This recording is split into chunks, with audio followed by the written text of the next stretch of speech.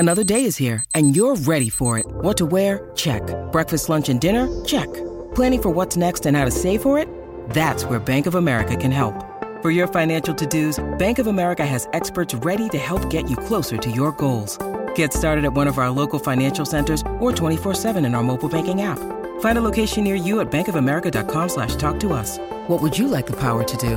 Mobile banking requires downloading the app and is only available for select devices. Message and data rates may apply. Bank of America N.A., member FDIC. Mom deserves the best, and there's no better place to shop for Mother's Day than Whole Foods Market. They're your destination for unbeatable savings, from premium gifts to show-stopping flowers and irresistible desserts. Start by saving 33% with Prime on all body care and candles. Then get a 15-stem bunch of tulips for just $9.99 each with Prime. Round out Mom's menu with festive rosé, irresistible berry chantilly cake, and more special treats. Come celebrate Mother's Day at Whole Foods Market.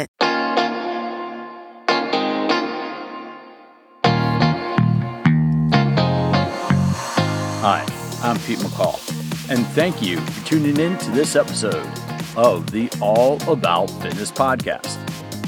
This episode is going to be a quick fit tip on how you can stay injury-free as you transition from indoor winter workouts to getting outside and enjoying the lovely spring weather. Now, first of all, I was going to record this quick fit tip before I posted the recent interview with Dr. Stone, but that was such a killer interview.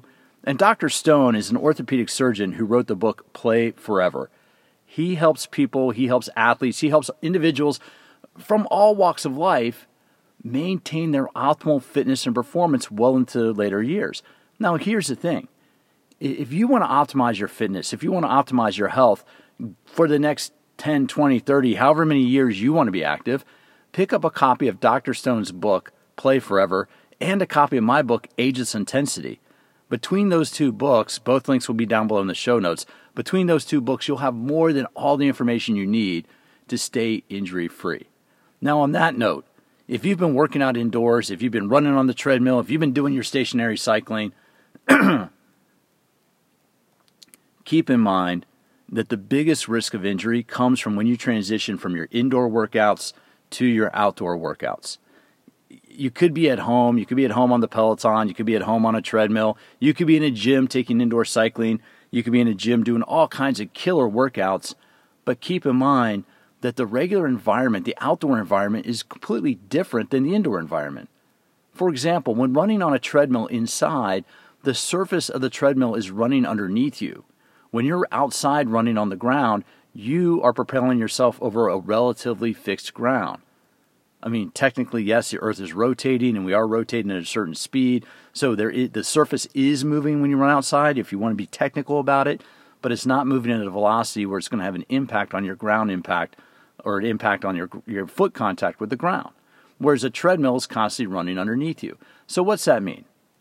If you are an avid indoor runner, if during the winter you love going to the treadmill, going to the gym 3-4 times a week and getting that treadmill workout, as you transition to outdoor running, cut your mileage about in half.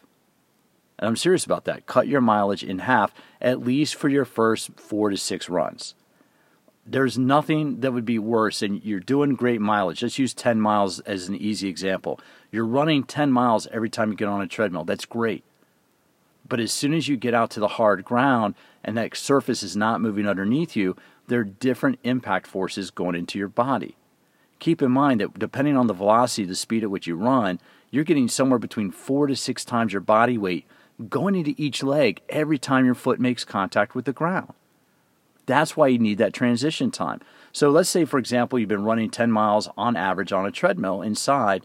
As you transition to outdoor running, make your first 4 or 5 runs half that distance, about 4 or 5 miles, and go at a slower pace. So if you've been running a 7.5, 8-minute mile, or maybe a 7.5, 7-minute mile while you're running indoors on a treadmill, cut the mileage in half and slow your pace down, because there are going to be different impact forces going into your body.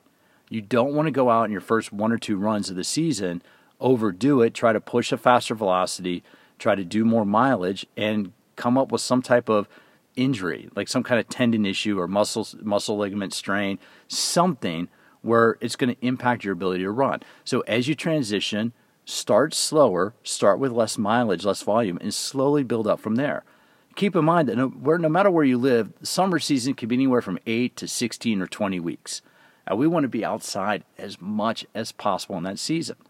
Same thing with cycling. If you have been doing a lot of indoor cycling, if you've been using that indoor cycling studio to stay fit this off season, as you transition to outdoor riding, keep in mind that you have wind resistance, you have ground resistance, and yes, you have drivers out there. So wear visible clothing. There's nothing that really makes me more nervous when I see a cyclist out on the road and they're wearing dark colored clothing. Because, I don't know, if you're a driver, you see it. Visible cyclists, bright colored clothing stands out.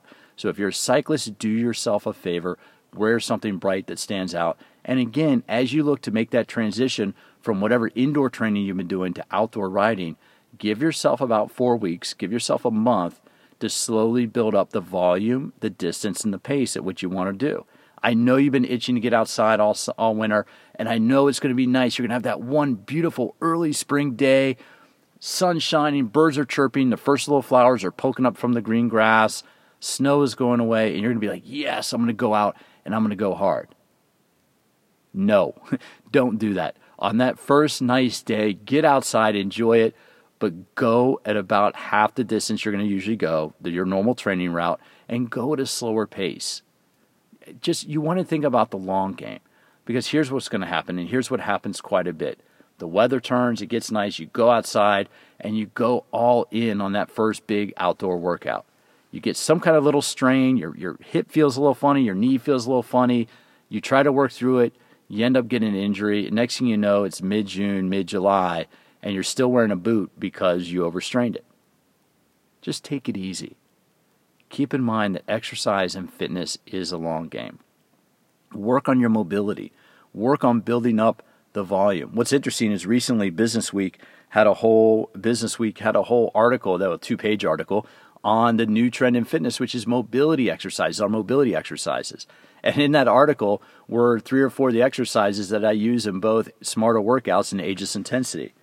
So keep in mind that as the weather turns, as everything starts getting nicer, and you're going to be outside a lot more, and yes, you will be outside because we all like exercising outside, give yourself a break, take your time, build up that volume, let your body get used to being outdoors.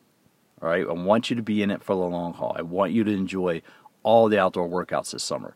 No sense in going out on the first nice day of the spring, the first 1 or 2 nice outdoor workouts, and trying to make up for everything for being inside for 12 to 16 weeks. There's plenty of spring and summer ahead of us. Let's take it easy, do a little bit, gradually build up volume, and let's be in it so we can enjoy every week, and more importantly, every weekend of warm weather that we have from now until the end of the warm weather season. So there's my little quick fit tip.